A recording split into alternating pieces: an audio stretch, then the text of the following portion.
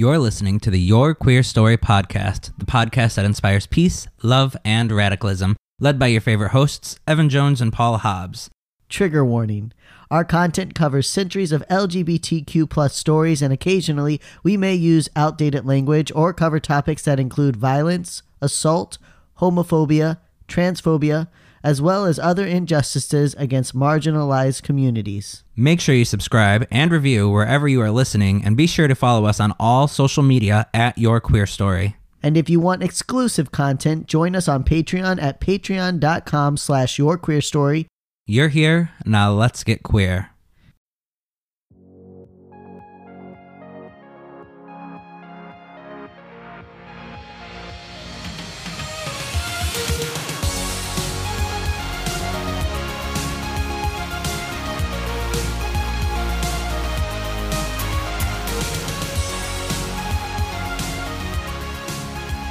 Hello and welcome to Your Queer Story. This episode is brought to you by Cumberland Farms Hot Dogs. Because that's what Evan's eating today. And you like a nice, thick piece of meat in your mouth. But it's not even thick. Stick that in there. It is thick. In it's what juicy. world? This is thick and juicy. Look at that. Look at the juice on that thing. It looks terrible. It looks delicious. But in reality, this episode is actually brought to you by our patrons, especially Tickle.life and The Night's Wishing Well by Michael Finlange. Which Tickle.life has dropped, so you can get on there now. You can check it out, and you can be with a community of other like-minded kink. It's like a all-inclusive sexuality kind of open discussion. Yeah, you can explore your fetishes, your sexual ideas, and you can do it all with the safety of remaining anonymous. There's no way for you to contact each other in real life, so you could just let your freak flag fly. Right, and it's in groups, too. So it's not one-on-one conversations. You're in a group of people who share the same interests as you. So it can't turn into some creepy, like, stalkery thing or, like, even a hookup app. I mean, unless the whole group decides to hook up. But, I guess. I mean... But you guys have to work really hard. And you know what? There's a lot of hookup apps out there. We need something different and innovative. And that's what Tickle.life is all about. Absolutely. So go check them out at tickle.life. Nope, Tickle.life. That's the whole website. Tickle.life. Tickle.life. Tickle.life. Yep. All right, put that in your computers now. And remember, Christmas is right around the corner, so get that Night's Wishing Well. By the way, did you hear about the guy that was burning the children's books because they did a drag story hour? Oh, and so he was burning books by queer authors and about like queer fairy tales and such. I can't remember what state it was in. So we need a few more of them in the world. Exactly. So make that purchase. It's $6. Your child, straight or queer, will love it. You'll love it. And it makes an incredible stocking stuffer because it will fit in the stocking. It's the perfect size. Or buy it and donate it to your local library so that they can read it for their drag story hour. And so that little children who are curious or maybe feel a little different have something to check out. And, you know, it might influence them and give them a better life. Exactly. So thank you to all those Patreon supporters, and thank you to all the rest of our Patreon supporters, especially for hanging on, as it has been a rough last month. We have had one thing after another, and we have not been able to produce the content that we want, but we are back, and we are devoted and committed to you. This is a committed relationship. Absolutely. So, thank you everyone who has reached out and kind of spread their love for me in the recent loss of my grandfather. I really appreciate that. So I do want to dedicate this episode to him as a thank you for letting me be who I want to be and always encouraging me to be as weird and goofy and quirky as I wanted to be. that's good. That's cute, right? Yeah. Thank you to everyone who commented and gave nice, kind words, and for being patient and understanding as we took a break. Also, we appreciate all of you. If you have been following us on social media, I also almost said on facial media. One day. That's a new porn website. A facial media. Facialmedia.com. Yes. So those of you who have been following us on social media, you are aware that we are helping to organize a rally for transgender rights in Rhode Island, in Providence, on November 3rd. So if you live in or around the state, I know that by the time this episode drops, there will be a couple different areas, actually several areas, have been having rallies over the weekend in support of transgender rights, which we're going to talk about in our bonus episode, so check that out. And if you know of any rallies going on, or if you are planning any rallies, let us know, because we will share your rally. We want as many people to know what's going on as possible. Yeah, contact us and we'll put it out there. But ours is on November 3rd in Providence, right and down in front of the State House. 11 to 1. From 11 a.m. to 1. There's also going to be some booths set up along the edges with resources if you have more questions about what all this means. So come check that out. Whether you are a transgender individual, a queer individual, or just an ally, we would love to have you there, have your voice. We've got some good speakers lined up, and we're also going to have a portion that's an open mic so other people in the community have a chance to speak. Yes, absolutely. So we've been busy. So all that to say, what did you do this week? Let's see. I went to a drag show. Surprise, surprise, surprise. Oh my God. In Newport, a Halloween dance party. And your life is just one long drag show. It show. really Never is. ends. No, it doesn't. God. That's the life of being a drag husband. But we went, it was in Newport. That was a lot of fun. We danced until 1 a.m. and then went to bed and woke up. And then my boyfriend went to a drag show. Well, he is a drag queen, so he went to perform, and I took the night off because I needed a break. And then went to his brother's birthday party. He turned 15, so that was pretty fun. Which one is this? Jordan. Oh my God. Yeah. My God. When I met Jordan, he was like 10. So it's so weird. Yeah, he was like 10 when I met him, so this is like, the fuck. He's a big boy. Wow. What else? Did some yard work, put like my, our outside, our patio set away, and did one last like mow and then raked and stuff like that. So just a lot after being back from my, from Chicago, Indiana. Yeah. Mm-hmm. How about you? Is that hot dog good? Your face is covered in mustard right now. It goes in the mouth unless you're like trying to save it for later. It's so big. It's really not. You just have small holes. I have small holes. I do have very small holes. I've been trying to cram things in my holes for the longest time. This is why I can never run for president. You know what? No. You know what Trump taught us? He taught us that anybody can be president. That's true. So if you're thinking, I have a past that's just too dirty and too bad to ever be president, no. Look at that man. He is your inspiration. So I spent the week, oh my God, fucking like... You spent the week fucking? No, I wish. No, there is no sleep until the election. I keep saying that to Samantha, and she's like, if you say that to me one more fucking time. But there's no sleep until the election. So Saturday, I went out canvassing for the Democrats, which it was pouring rain. And when we started canvassing, it was like just drizzling a little, and I'm like, that's okay. We'll get a couple neighborhoods in before we have to go back, and then we can phone bank the rest of the time. So we start going. Starts raining a little harder, which by the way, all these motherfuckers hiding in your house, you little cowards. I hide in my house when people knock on my door. Just go to the door. No, just go to the door. When I first got back from Indiana and I was like doing my yoga, yeah. I heard a knock on the door, so I like paused the video, and then I peeked out the window and saw it was somebody, so I like put the window back I can see that. That's the thing. You can see it. I go from an obscure window and look. No, let me I walk up to these houses, all the lights are on, there's like 5 cars in the driveway, you can hear music inside, and you knock on the door, and then everything goes quiet, and you're like, just knock again, and nobody's here. Yeah, that's exactly what I did. Yeah, so anyways, So it's starting to rain harder. So then we get down, and one of our neighborhoods was down by the bay, and now it is pouring raining, like a torrential downpour, which I should have immediately been like, let's go back. But no, I'm proud, and I'm like, we're going to knock on these doors, we're going to get these people to vote for the Democrats. So you're sopping wet, and people I am like... sopping wet to where like the water is running down my face to where like when you talk, you spit water because it's like just running.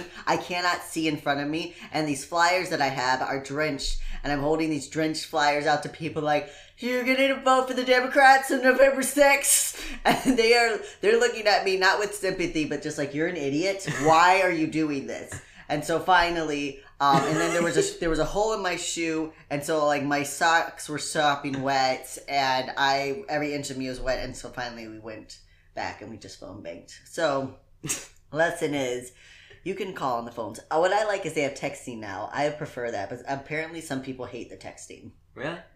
Yeah. Well, I would be annoyed if I got a text from a random number. I'd be like, who are you and why are you texting Just me? hit delete. It's just a text. You don't have to answer it. But I don't know It's you. not blowing Why up. do you have my number and why are you texting me? Because I'm trying to get you to vote on November 6th. It's important. Yeah, but don't text me. Oh, I'm going to report you as spam if you ever text me.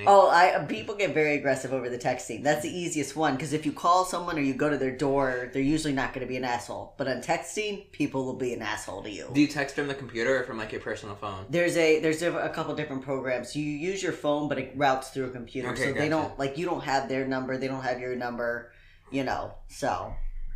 Yeah, it's makes good sense. stuff. Good stuff. So all that's what I've been working on. That's what I'll still be working on. We do want to remind you, in case you missed it, in my last rant, like 2 seconds ago, November 6th is the election, and this is dropping like the week before the election. So please go out and vote. Figure out now, where is your polling station? Look it up on your phone sometime this week. Where is your polling station? What time are you able to vote? In Rhode Island, you can vote from 7 a.m. to 8 p.m. So what time are you going to get to the polls? And how are you going to get there? Are you going to take a bus? Are you going to ride a bike? Are you going to carpool with a friend? You need to figure this stuff out now so that there is no reason why you do not go to the vote. Because you know why Trump won the election? It wasn't because the Republicans, and it wasn't because of the Democrats. It was because of all the people who did not fucking vote. So if you didn't vote, you voted for Trump. Okay? And if the Republicans stay in charge of the Senate and the House, this is very important. That was my lid. If the Republicans stay in charge of the Senate and the House, it is because you didn't vote. That's what I have to say. Okay. Got all that off my chest. Good. This is what I wanted to say to people when I was canvassing, but you can't do that. They would have been like, listen, sir, I'm I'm going to need you to with leave. water dripping down my face. I'm going to need you to leave. Or I'm calling the police for like aggravated assault. I don't know. You're getting crazy. I'm sorry. There's a sopping wet man. I think it's a man standing outside my house. He's getting a little crazy. He's smashing the car, telling me I didn't vote, so I'm an asshole. Yeah. Somebody left their little kid to run around the neighborhood, and You're all a 4'0", so I am 5'1". really, You sound so shy. I am. I really thought you were like 4'5". I am 5'1", you asshole. Well, Okay? I would have never known. I also would have been very bad. Like if I was ever at work and I got robbed, they would have been like, "How tall was he?" I would have been like, I don't know, probably like 5 foot. He's actually like 7 foot tall. He was 8.5 feet. 8.5 feet. Seemed like it.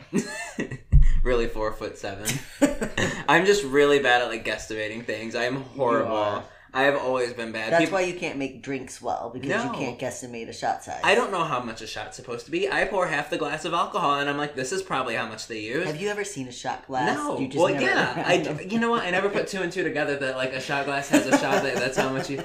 I don't know. I always thought like when you make a drink, you make it like strong because it's a drink. So I always put like half the glass of vodka, and then I don't know why I'm shit faced in 30 minutes. No idea. No. Yeah. But that's what happens when you're from Indiana. Yeah. We just blame everything in our life on Indiana. I don't know why. Just everything. I don't know. I'm from Indiana. I do though. I do. Whatever the issue is, why are you gay? I don't know. I'm from Indiana. No, so actually, while I was with family, have you ever heard the story of when I was like 1 or 2, I was in a walker, and my aunt left the door to the downstairs open. Yeah. So I was in my walker, and I like walked down the stairs. Obviously, when you're a baby and you go down the stairs in a walker, you're just gonna fall straight down, and I smacked my head on a concrete ground, and I had like a skull fracture. So while I was visiting my family this last weekend, sometime, I don't know what time it is, Yeah. I went to my aunt and I'm like, hey, remember when you threw me down the stairs when I was a baby? That's why I'm gay. Oh. And everybody laughed. I mean, it's funny. It's funny, except for your aunt probably really is sad that she did No, that. she feels so bad about it, but I bring it up every time I see her. I'm like, remember when you threw me down the stairs, Tammy? That's And her weird. son fucks with her?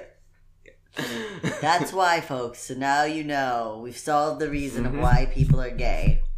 I don't know what did I ever hit my head? I never hit my head. I mean, I'm sure I I'm hit sure my you head. hit your head I'm plenty sure I hit of my head, but I times. can't remember like a time. Although I do remember in high school, getting tackled by this girl, and she was like beating my face into the Was ground. this at that game you guys This played? is The at Red this Rover game. or whatever? Well, it wasn't Red Rover, but it's like a very grown up, aggressive version of Red Rover. So when Evan was in school, they used to have like once a year, right when they got back from summer break, right? Yep. They had this big like sports thing. And it wasn't really sports, it was basically like they let the kids beat the shit out of each other. Yep. Like literally like broken bones, fucking beating each other. And their excuse was like, this is how you get your anger out before you start the school year. That's right. You gotta get. It was called school camp, and we would go away to a camp for a week. And the morning would be classes from like 8 to noon, and then from noon to like 5, we would just have these really vicious. It was like the games. Hunger Games. It was. They would Like, literally beat like You had to sign a waiver as a parent, and then being like, if my kid dies, it's like I am signing this waiver, so it's okay. yeah, like every year somebody like there were multiple broken bones. Like I remember seeing a girl get picked up over someone else's head and thrown into the ground and then broke her ankle. Another girl had to have her entire face reconstructed because she got hit by a really big ball in her face. And this is what religion school is all about. So your kids will be nice and safe at a religious school.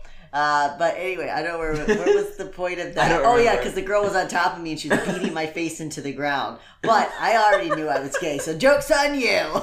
No, you probably just got beat over the head with a Bible so much when you were younger. That's probably what happened. That's probably it. Yeah.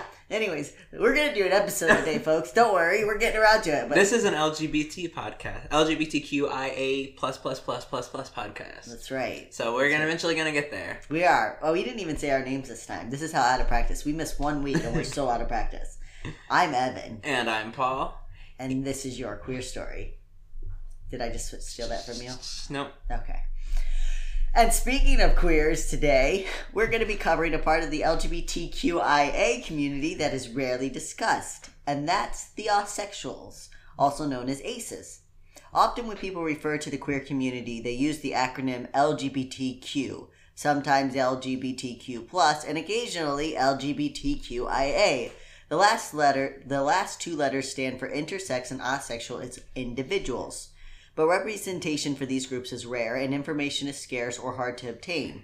While more individuals are coming out as asexual and the community is growing, we certainly could all stand to be a little more aware and knowledgeable. Before we discuss today's female badass, we want to take some time to explain asexuality. So the official definition of asexuality is: asexuality is the lack of sexual attraction to others or low or absent interest in or desire for sexual activity. It may be considered the lack of a sexual orientation or one of the variations thereof alongside heterosexuality, homosexuality, and bisexuality. And pansexuality. And pansexual, all the sexualities. It is important to note that asexuality should not be confused with celibacy. Asexuals are not people who choose to abstain from sex. In fact, many do engage in sexual activity, they simply do not possess an innate desire for sex. Also, asexual and aromantic are 2 different categories. An aromantic is someone who does not have a romantic attraction to others. Some asexuals are also aromantic, and many asexuals still have romantic desires, just not sexual ones. This is important to understand because many asexuals are often falsely accused of being unable to love or to fall in love. Mm-hmm.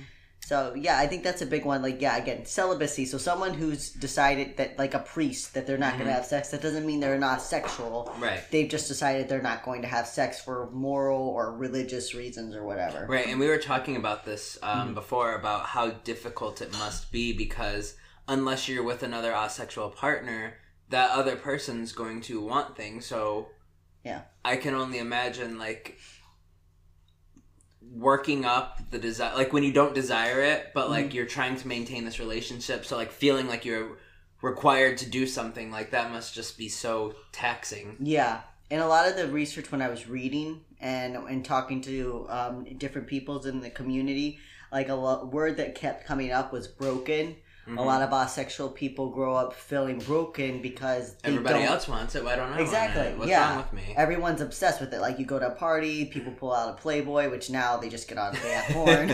Back in our day, but you know, people like show you a porn video. They make jokes about sex. You know, you have people randomly showing you porn videos. When you're younger, you never snuck off and watched porn with someone. when I was younger, I had one naked picture of a woman, and I sold views of the picture in my middle school. You sold views of it? Yeah, so basically, people could pay me $1 to come look at my naked picture for like 5 minutes, and then they could go away. And they did. You know that kid selling chips at your school? Evan over here was selling naked pictures. The view of the naked picture. Was it a drawing or was it like a... It was a... Yeah, it was like a drawing. It was really probably just a piece of art. But in our school, everything was so censored. But it was very pretty. She was a very pretty person. Yeah. It showed the vagina, so that was what was really the hot ticket, because people could... And nobody questions why you had this? I had gotten it from a book. So yeah, people were like, where did you get this? I like found But they it in the weren't back like, of a why do you book. have a picture of a woman? And not a... I was selling it to the guys. I wasn't selling it to the girls. And the guys You were a just true like, entrepreneur. People thought you started porn before porn was a thing. Yes, you're right. I made a couple bucks. I found a lot of interesting ways to make money in high school. And that came out wrong. So, the truth is that countless asexuals throughout the centuries have been married, born children, and had happy love lives. Others have used their extra energy to accomplish incredible feats, because when you're not thinking about sex, I'm sure you can get a lot more done. Exactly. The more terminology and understanding of asexuality is spread, the more that the number of people is sure to grow. To give a little more insight, Evan talked with his friend Rex, who is a non-binary individual that also identifies as asexual. Rex explained their feelings this way. Being asexual to me means that sexual attraction might be infrequent, non-existent, or only happen under specific circumstances, such as having a strong connection with a partner, also known as demisexual. It's not an illness, and there's nothing wrong with being asexual. Many asexual people do have sex, and for a multitude of reasons. It can be a spectrum. It can be a phase of a person's life or a permanent thing. So, Rex is an individual that I know in the community, and we just talked about it kind of briefly, but I've met with him on different occasions. We've run into each other, and they just, they just explain that, and I think that's important to note that a lot of asexuals are married. So again, this isn't a person who doesn't have any desire to be married. Again, this is just about sex. Mm-hmm. They just don't, you think about when you're a kid, I don't know, from as long as I can remember, as a young person, I had sexual fantasies. Don't look at me like you didn't, bitch.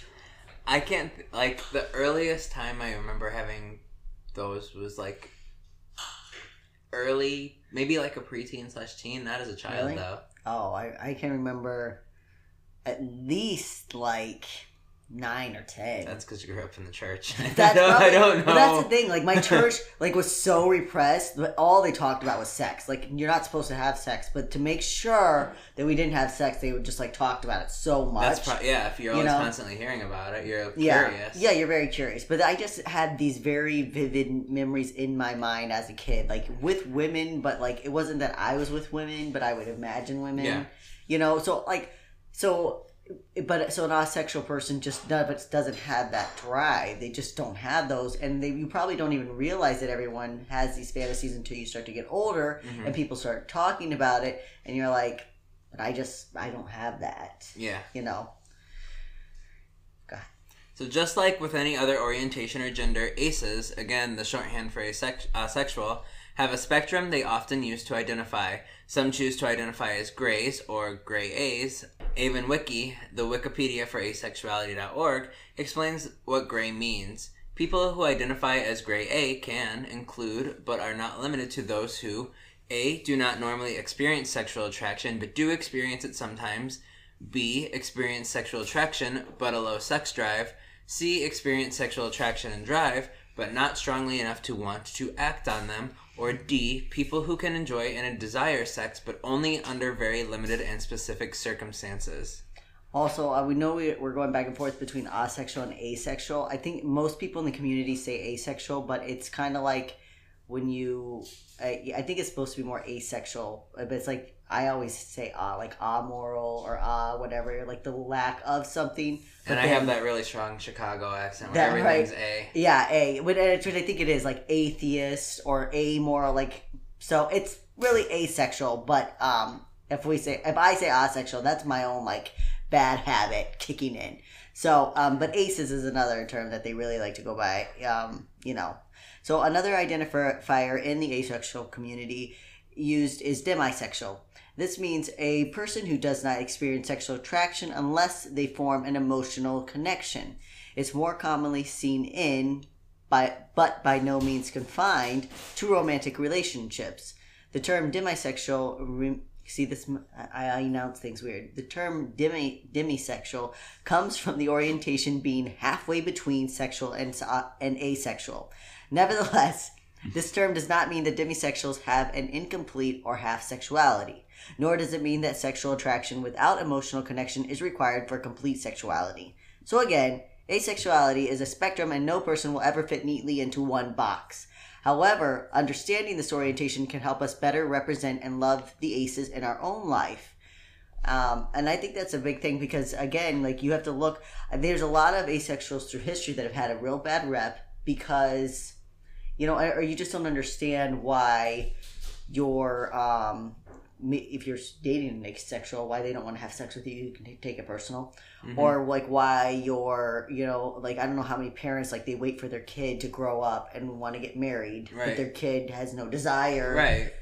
Or they can't navigate the fact that they don't have a desire for sex, but they do have a desire for romance. And I can only imagine the impact it had on women in history because women were expected to just do it. So right, exactly. I don't, Anyone, and there's just always this conception, this is what we do. We have sex. That's what we do as a society. That's what we all should. And if you don't want to do that, then you're broken.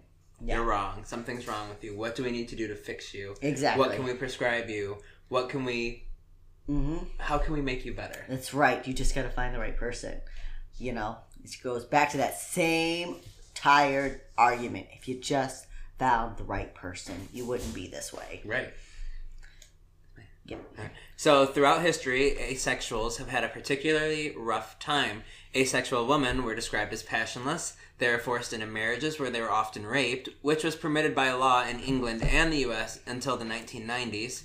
According to the Common Law of the Crown in 1736, which held for the next 250 years, it stated, "A husband cannot be guilty of a rape committed by himself upon his lawful wife, for by their mutual matrimonial consent and contract the wife hath given up herself in this kind to her husband, which she cannot retract. If an asexual woman refused marriage, as we will see in our story, she was most likely disowned and cut off from her family." Yeah. I couldn't believe that it was up until the 1990s that you could legally rape your wife. That is actually 1990s. I thought it would at least been like the 60s, like when there was a lot of stuff going on. Yeah. I'm surprised. Revolt. It shouldn't have happened then still, but I'm surprised until the 90s it was fine. We were kids. We were watching cartoons, and there was some guy in another room raping his wife and being like, nothing you can do about it. Right. You're mine. Right. So, we took a drink of water at the same time. That's how connected we are. Discrimination against asexual men wasn't much easier. A man who would not marry, or at least consummate his marriage, was plagued with rumors of homosexuality and pedophilia. In fact, famed children's author and Peter Pan creator J.M. Barrie was accused of having ulterior motives in his love of children. Because he never consummated his marriage with his wife and so-called drove her to the arms of another man. But historians today agree that Barrie's lack of interest was most likely attributed to him being asexual. So, how do he get away with never consummating his marriage? I get how you're dating someone and you can get away with not having sex with them, but when you're married to them, what is this like? What are you coming up with every night? Yeah, I don't know. Like, how many headaches do you have? I don't know. People come up with things. Yeah, but it's like I was saying earlier, it's so hard because they want the companionship, but I just don't. It would be hard being the other person and not feeling like they didn't desire something in you. Because we're conditioned to think that way, that the way that we are desired is through sex. Even though we know there's other ways, we're still like... If they don't want me sexually, something's wrong with... Or they don't perceive me as attractive, or they think horrible... there's so many things that would hurt the other person's mental health. And I just, it's such a tricky situation. But does it hurt their mental... I can see it initially hurting their mental health, but really I think it makes us take a step back and say, why am I putting this value on like who I am and how I like? No, I agree with that. 100%. No, I know what you're saying. Yeah, you wanting to have sex with me shouldn't make me believe less that you think I'm attractive and that you love me. But that's that's how we've been raised. Yeah. So as a society, we need to take a long, hard look at sex, okay? And the way that we... And not on Pornhub either. No. Not on there. Yeah. So just as we'll never know if Lincoln was really gay, or if Joan of Arc was actually a transgender man, a lack of vocabulary and understanding forces us to speculate on the orientation of some of history's biggest names. But there are strong clues at times, and the bread trail of ace identifiers leads us right to the feet of Florence Nightingale. This formidable woman who revolutionized nursing and hospital sanitary conditions perplexed those close to her. Yeah, it was a lot of words. That was a lot of words. So, born on May 12th, 1820 in Florence, Italy, the young girl was named after the first thing her parents saw when they opened the window. Well, that's really fucked up. I'd be mad as hell. I was born on July 5th, so my mom would have named me like Firework. Firework Hobbs. Well, Fire would be your first name, and Work would be your middle. Fire Hobbs. And his middle name's Firework Hobbs. Which would have been a fitting name, okay? It would have been. Why? Because it's very flamboyant. I would. Don't tell me you would be like, my name's Fire. I would. That'd be a really good name for me. So she actually wasn't named out of the first thing that they saw of her window, but she was named after her birthplace. Another interesting note: both Florence and her sister were born during their parents' extended honeymoon. They were having a good time. Okay, so the Nightingales. They were on a honeymoon so long they had 2 fucking kids. It was a great honeymoon, let me tell you. I bet they had a lot of memories. They were like, let me tell you about my honeymoon. That shit was wild. Got a whole trunk of pictures. So the Nightingales were fairly well off, to say the least, due to a large inheritance her father received. Why didn't I get one of those? Actually, my father made a lot of meth, and he went to jail for it. So I'm hoping somewhere he buried money. This is definitely not going to happen, but I'm like, maybe my dad buried money, and I'll find it one day. I'm going to be honest with you, because I love you. He's not going to leave it to you. Because you know what? He might, though. Because I don't know who else he'd leave it to. Well, but you're gay. Yeah, well, you know what? He doesn't like that, but he might. You don't think he's not going to Well, he's okay with me. Dig it up and buy He's more okay nut? with me. He's just not okay with anyone I date. Oh, okay. It's okay if you're gay. Just don't act on it. Yeah, basically. Right. What my parents told me too. They're like, honey, we understand you like girls, and we get that. You just don't do it. Yeah, that's basically how my dad thinks. But everybody else in my family is fine with it besides my dad, but that's not the point of the story. He made a lot of meth. He's like a really big criminal that was not ever successful at being a criminal. But I'm just hoping that it's like... what was that show? Breaking Bad, and that there's just like money for me somewhere. I don't know. If it happens, I'll donate a large chunk of it to the queer community, but we'll see. If anyone wants to go on a treasure hunt in Indiana, just don't get shot. Yeah, well, you got to go through all the obstacles. You got to, go through the rednecks' backyard, and you got to be chased by a bunch of police dogs, and there's just a lot of stuff. But then you get to the meth at the end of it, and it's all worth it. And all the racist white men with shotguns. You got to watch out for those. Mm-hmm. Yep. But you'll end up in the meth park eventually. And... It should be a video game. It'd be terrifying. It would be a VR game. Treasure hunt. VR. What? I don't know. Virtual reality. Oh, God, that's scary. No, that's too real. It's buried in Michael Jackson's backyard. You got to go through Gary to get to it. All right, I don't know. You received a large inheritance, yes. So they returned to England from their honeymoon in 1821 and settled down in a large estate called Embley Park in Hampshire, England. I almost said Hampshire, New England. Nope, it's just like Hampshire. New Hampshire. It's New Hampshire, New England. Hampshire. This is the real Hampshire. I never knew there was an actual Hampshire. I just thought it was always called New Hampshire. Everything in New England is just named after something. Is there a York? Yes. Is that why New York is called New York? Wait. Paul, everything in England, in New England, is just named after England. Because they all came over there and we could come up with our own shit, or, and hear me out, we could just rename everything over there. What are you looking at? I'm looking up York, England. There's York, or it's Dutch. Where's the Dutch at? York, Holland? I don't know. Because New York was originally the Dutch. There is a York. I always thought, like, New England makes sense. England. New Hampshire, that makes sense. New Hampshire. York. I never thought there would... I just thought New York was, like, the thing. I didn't know there was an actual York. There's a New Buffalo, too, which was named after Buffalo. Well, this, everything... My mind is blown today. I've learned so much. And it only took you 27 years to get there? I'm 25.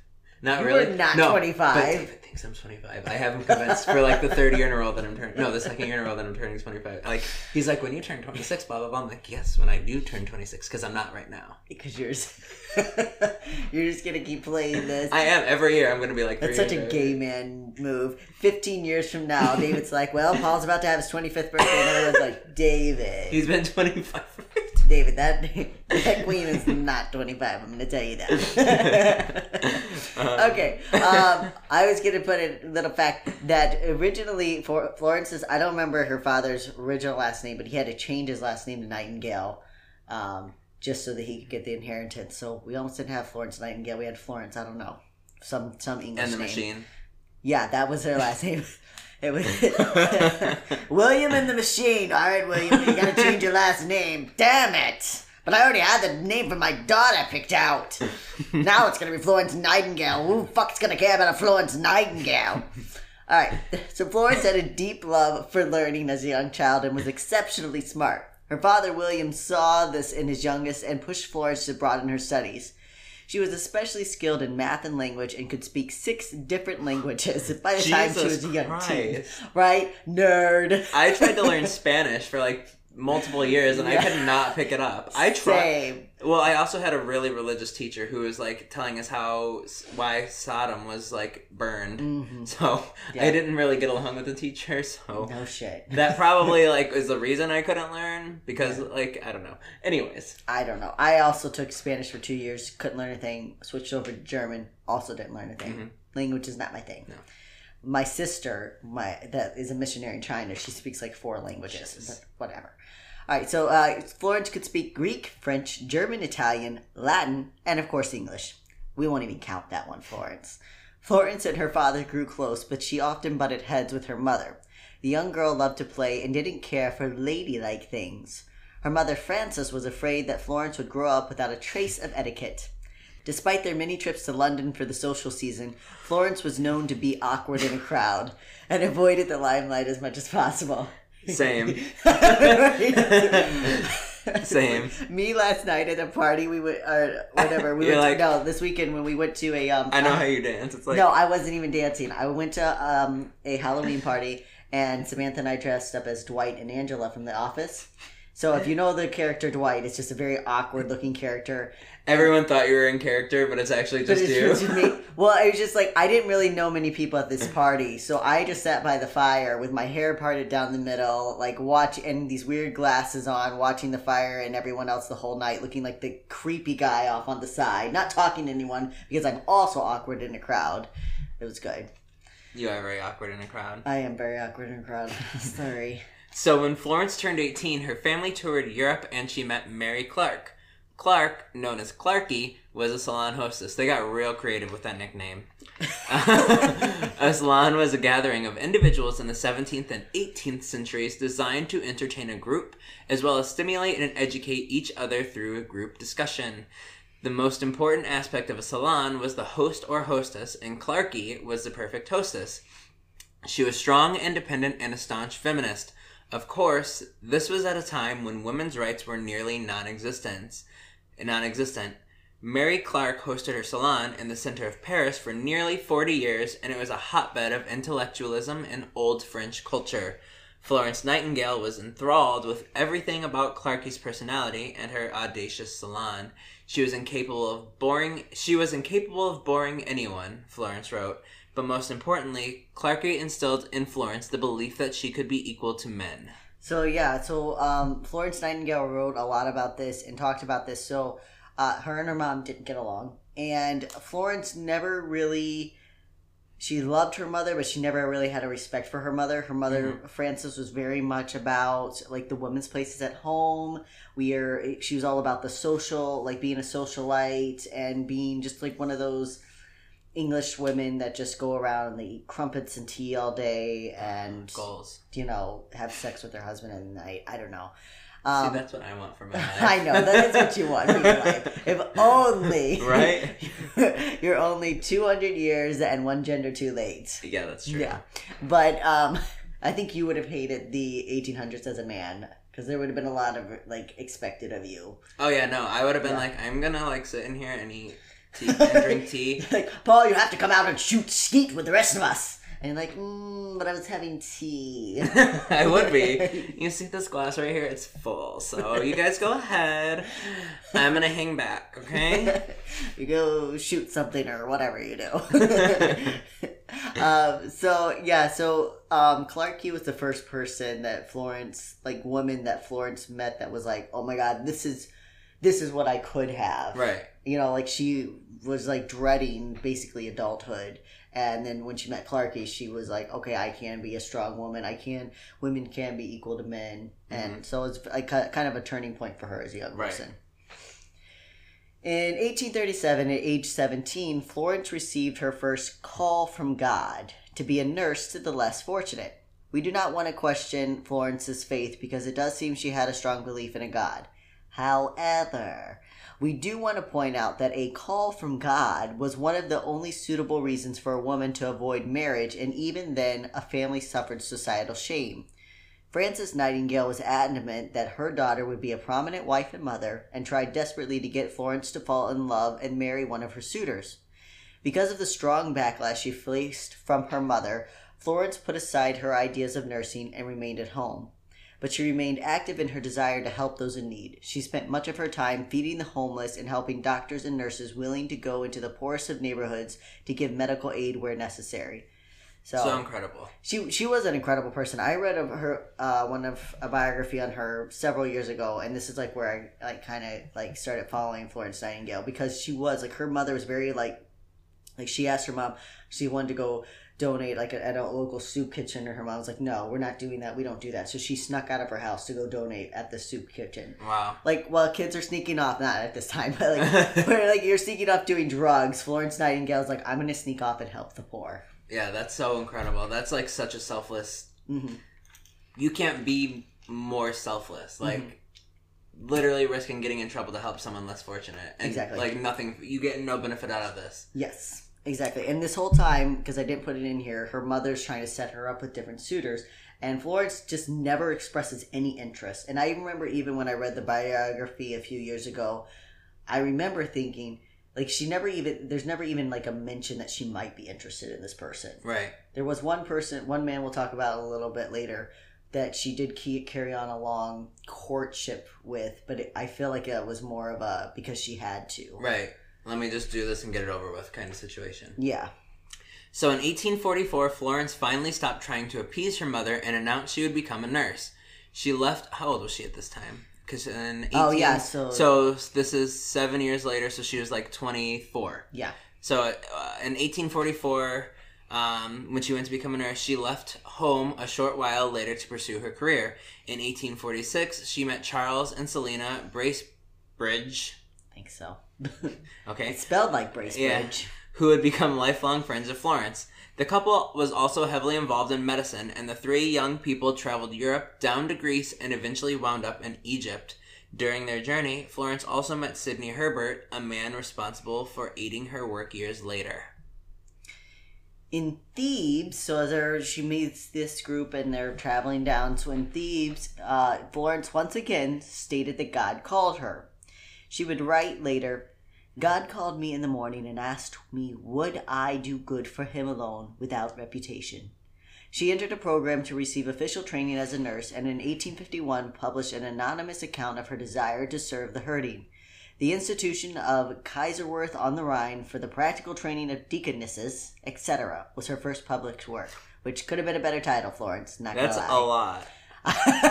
That's back when books didn't have to be interesting because they weren't competing with TV. You just wrote out whatever you were doing. Yeah, she needed a marketer. She did. She really did.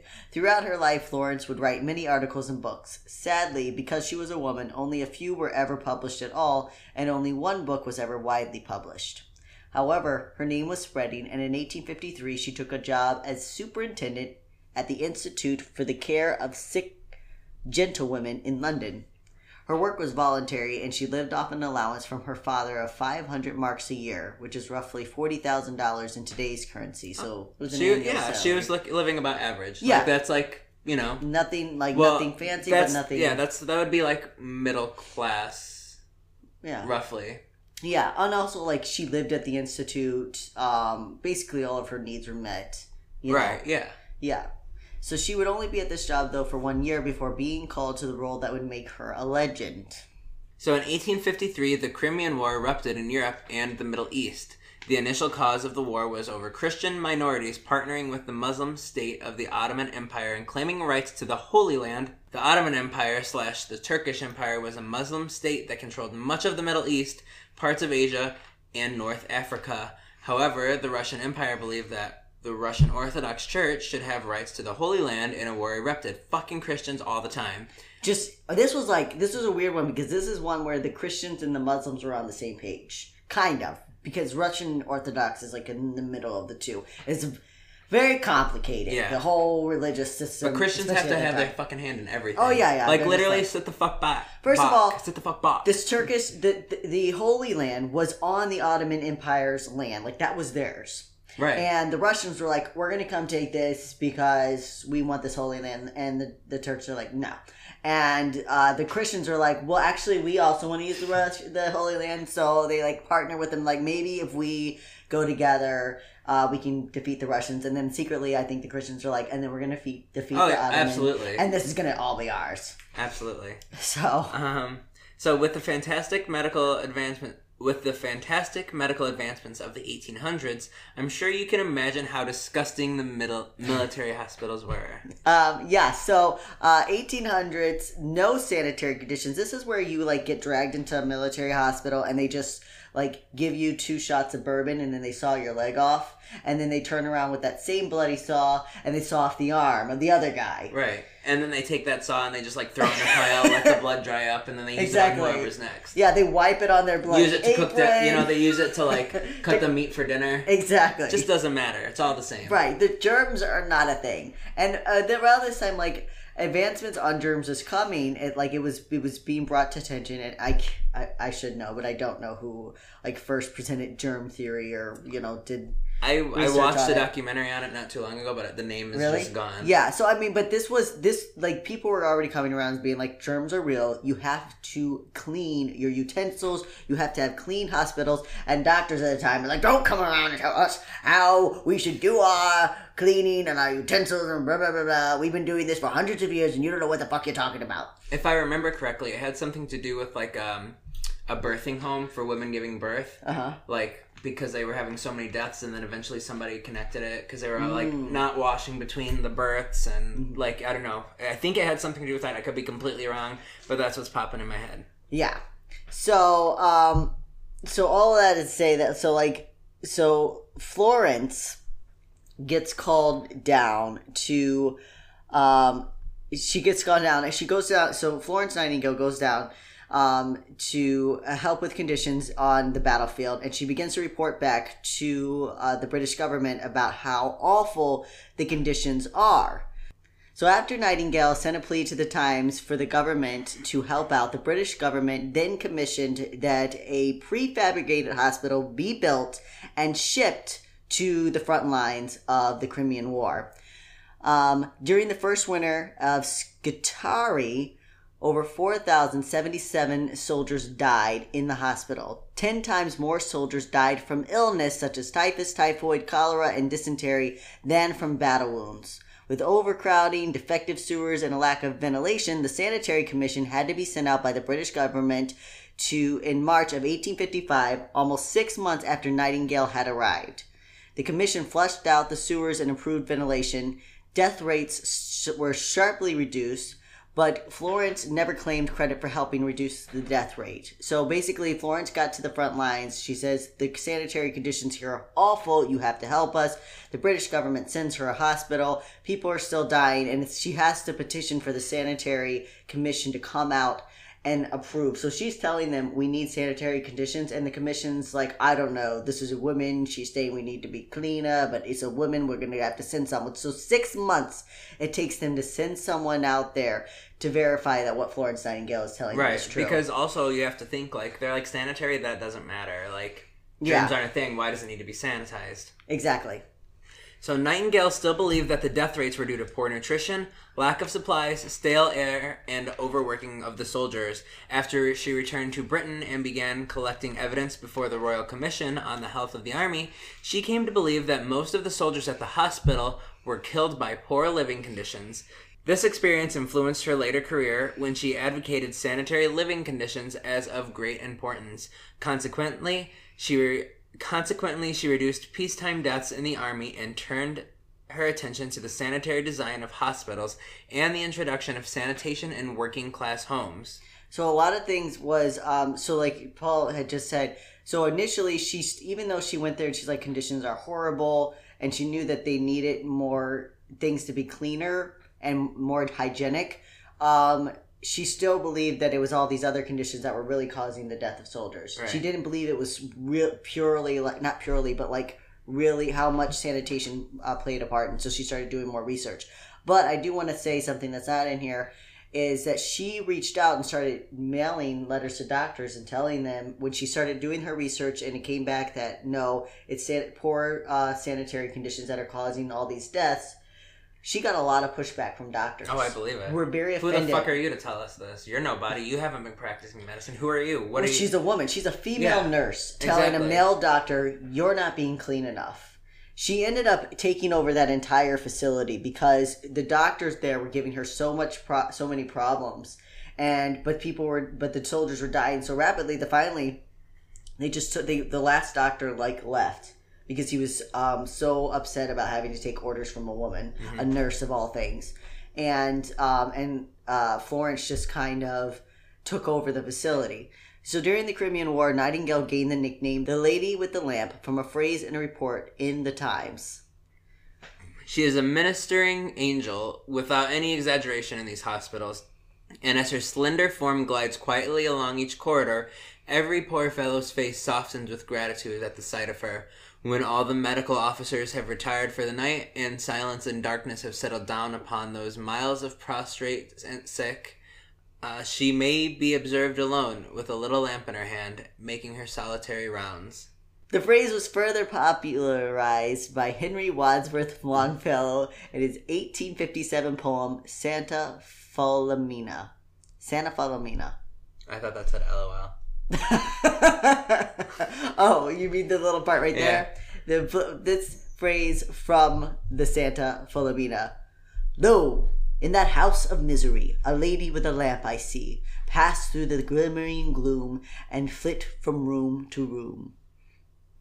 So, that's the excerpt. During this time, as Florence is becoming a badass and she's making changes to medicine and revolutionizing sanitary conditions in hospitals, can you hear the beeps in the background? Just the microwave. So as Florence is revolutionizing medicine and sanitary conditions in hospitals, she is also being pursued by a few different suitors. The most notable was Richard Monckton Milnes.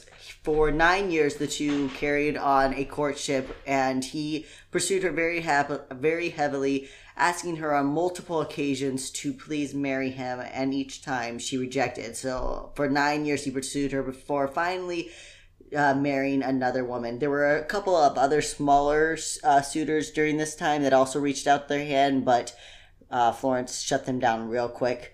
Richard seemed to be the only one that hung on for a long time. He was patient. He was like trying to make it happen. Yeah.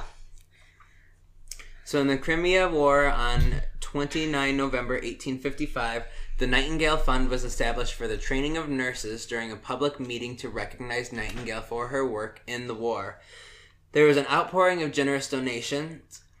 Sidney Herbert served as an honorary secretary of the fund, and the Duke of Cambridge was chairman. Nightingale was considered a pioneer in the concept of medical tourism as well, based on her 1856 letters describing spas in the Ottoman Empire. She detailed the health conditions, physical descriptions, dietary information, and other vital details of patients whom she directed there. The treatment there was significantly less expensive than in Switzerland. Nightingale wrote Notes on Nursing in 1859. The book served as the cornerstone for the curriculum of the Nightingale School and other nursing schools, though it was written specifically for the education of those nursing at home. Nightingale wrote, Everyday sanitary knowledge, or the knowledge of nursing, or in other words, of how to put the constitution in such a state as that it will have no disease, or that it can recover from disease, takes a higher place. It is recognized as the knowledge which everyone ought to have, distinct from medical knowledge, which only a profession can have. So, that makes sense, yeah. That was in the Notes on Nursing was her most well-known work. That's the one that was Notes on Nursing, also sold well to the general reading public and is considered a classic introduction to nursing. Nightingale spent the rest of her life promoting and organizing the nursing profession. In the introduction to the 1974 edition, Jesus, that's like over 100 years later, Yep. Joan Quixley of the Nightingale School of Nursing wrote, The book was the first of its kind to ever be written. It has appeared at a time when the simple rules of health were only beginning to have been known, when its topics were of vital importance not only for the well-being and recovery of patients, when hospitals were riddled with infection, when nurses were still mainly regarded as ignorant, uneducated persons. The book has inevitably its place in the history of nursing, for it was written by the founder of modern nursing. Yeah, that's an incredible quote. Yeah. If I can get through it without stumbling. So though Nightingale is sometimes said to have denied the theory of infection for her entire life, a 2008 biography disagrees, saying that she was simply opposed to a precursor of germ theory known as contagionism. This theory held that diseases could only be transmitted by touch. Therefore, before the experiments of the mid-1860s by Pasteur and Lister, hardly anyone took germ theory seriously. Even afterwards, many medical practitioners were unconvinced. Bostridge points out that in the early 1880s, Nightingale wrote an article for a textbook in which she advocated strict precautions designed, she said, to kill germs. Nightingale's work served as an inspiration for nurses in the American Civil War. The Union government approached her for advice in organizing field medicine. Her ideas inspired the volunteer body of the United States Sanitary Commission. Yeah, so if you know anything about your Civil War history, you know Clara Barton, known as the Angel of the Battlefield during the Civil War. She drew a lot of her inspiration from Florence Nightingale, who wasn't that much older than her. But yeah, so we're just talking about like germ theory. So basically, Florence Nightingale, it's not to say that she didn't embrace germ theory. She just, it wasn't something that had been studied very well. Right. Also, most of her nursing was self-education. The program that she enrolled in was only 4 months long. Yeah. So she did 4 months in a nursing program, and then the rest of it was all self-taught. But with that little bit of self-taught, she advocated and said germs are real, they're causing problems, and we are going to continue to lose people in all our hospitals if we don't start cleaning up. Mm-hmm. She literally revolutionized the way that medicine was done, and she is a hero for it. And along the way, she inspired a lot of people. She did, yeah. She did. So, she revolutionized the medical industry. She revolutionized the medical industry, mostly nursing. Like she, as it was said, she was the founder of modern nursing, and she never had need for a man. And nope. And there's also never like any reason to believe that she had a relationship with a woman either. So a lot of times people argue that someone like this, was a closeted homosexual. Was a closeted lesbian, but there's no letters to other women that would make us think that she was a lesbian. Right. Everybody else in the history, they have something.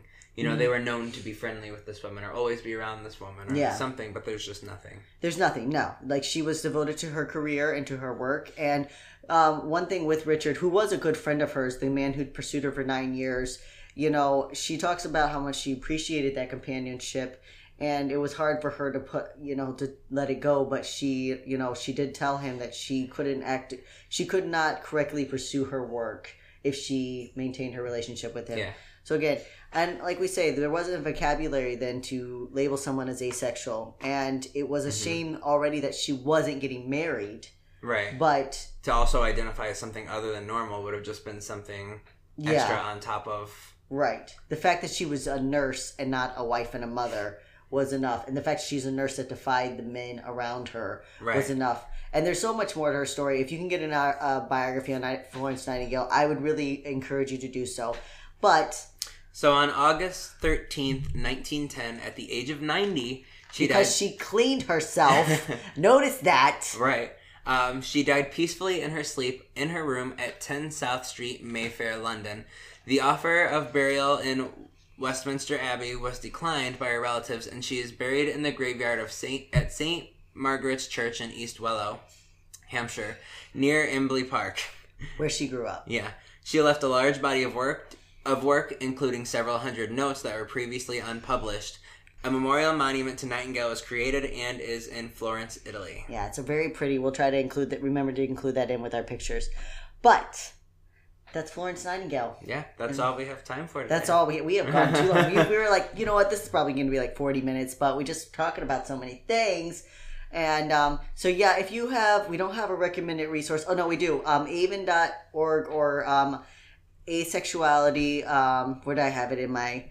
Let me go get it real quick for you. Avon Wikipedia is one of your resources. If you are asexual, if you have questions about asexuality, they seem to be kind of the definitive guide right now. So go check them out. If you can get a book, I can't remember the which biography I read, but if you can go check out a biography on Florence Nightingale, like literally the woman could have so much. Mm-hmm. But we just wanted to touch on this topic. We haven't had a chance to do that. But yeah, asexuality.org or Avon Wiki, Avon Wikipedia. Check it out if you have more questions. And make sure that you vote on November 6th. Yes, so Evan can stop talking about it. I'll never stop talking about it. Once we get done with November 6th, you know what that means? Next year, we're getting ready for the primaries before the presidential election. That's true. Very true.